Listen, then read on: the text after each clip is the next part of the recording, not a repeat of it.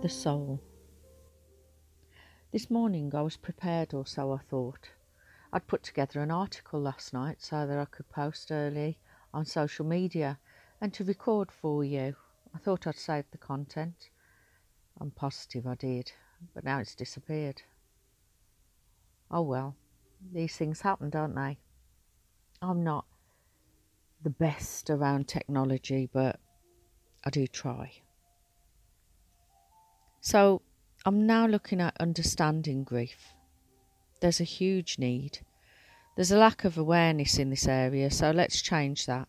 Let's raise the bar and challenge common attitudes regarding grief and towards us, those attitudes that are pointed to us when we are broken by our grief. I often say, don't stop where you're meant to pause. And what I mean by this is don't remain trapped in your grief for a long period of time.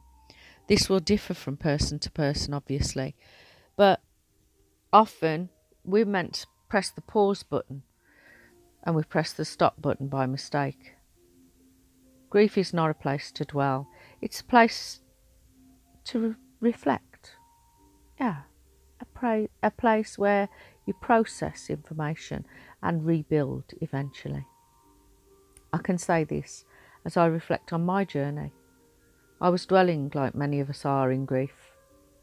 I would describe it as having a comfort blanket which I held on too tightly. I couldn't put it down. It was all I had left, wasn't it? I just couldn't put it down. The memories, the pain, just trying to breathe took so much energy and caused me so much pain. My whole body ached. I couldn't eat, and I couldn't remember the simplest of things. I couldn't focus, and in the middle of a conversation I would have detached. My mind would have wandered. It was just turmoil on a huge scale. It was like walking through thick, dense fog. It's frightening. You can't see anything. You can't hear. What you do hear is mumbled noises. Nothing's clear. You're lost, hopeless, confused, exhausted. This can continue for years. Can you even begin to imagine that?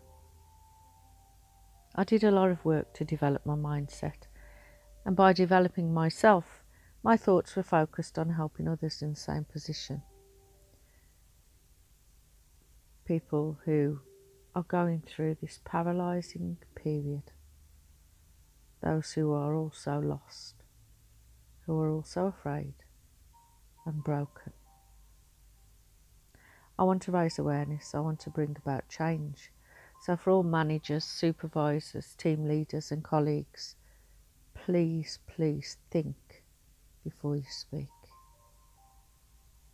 Imagine you pressurising an employee to return to work when they're in the midst of this turmoil. Do you really think that they'll perform to a higher standard? No, of course they won't, because they're simply not ready. And the reality is that financially we're pushed before we are ready. Be supportive. Reach out. Be there.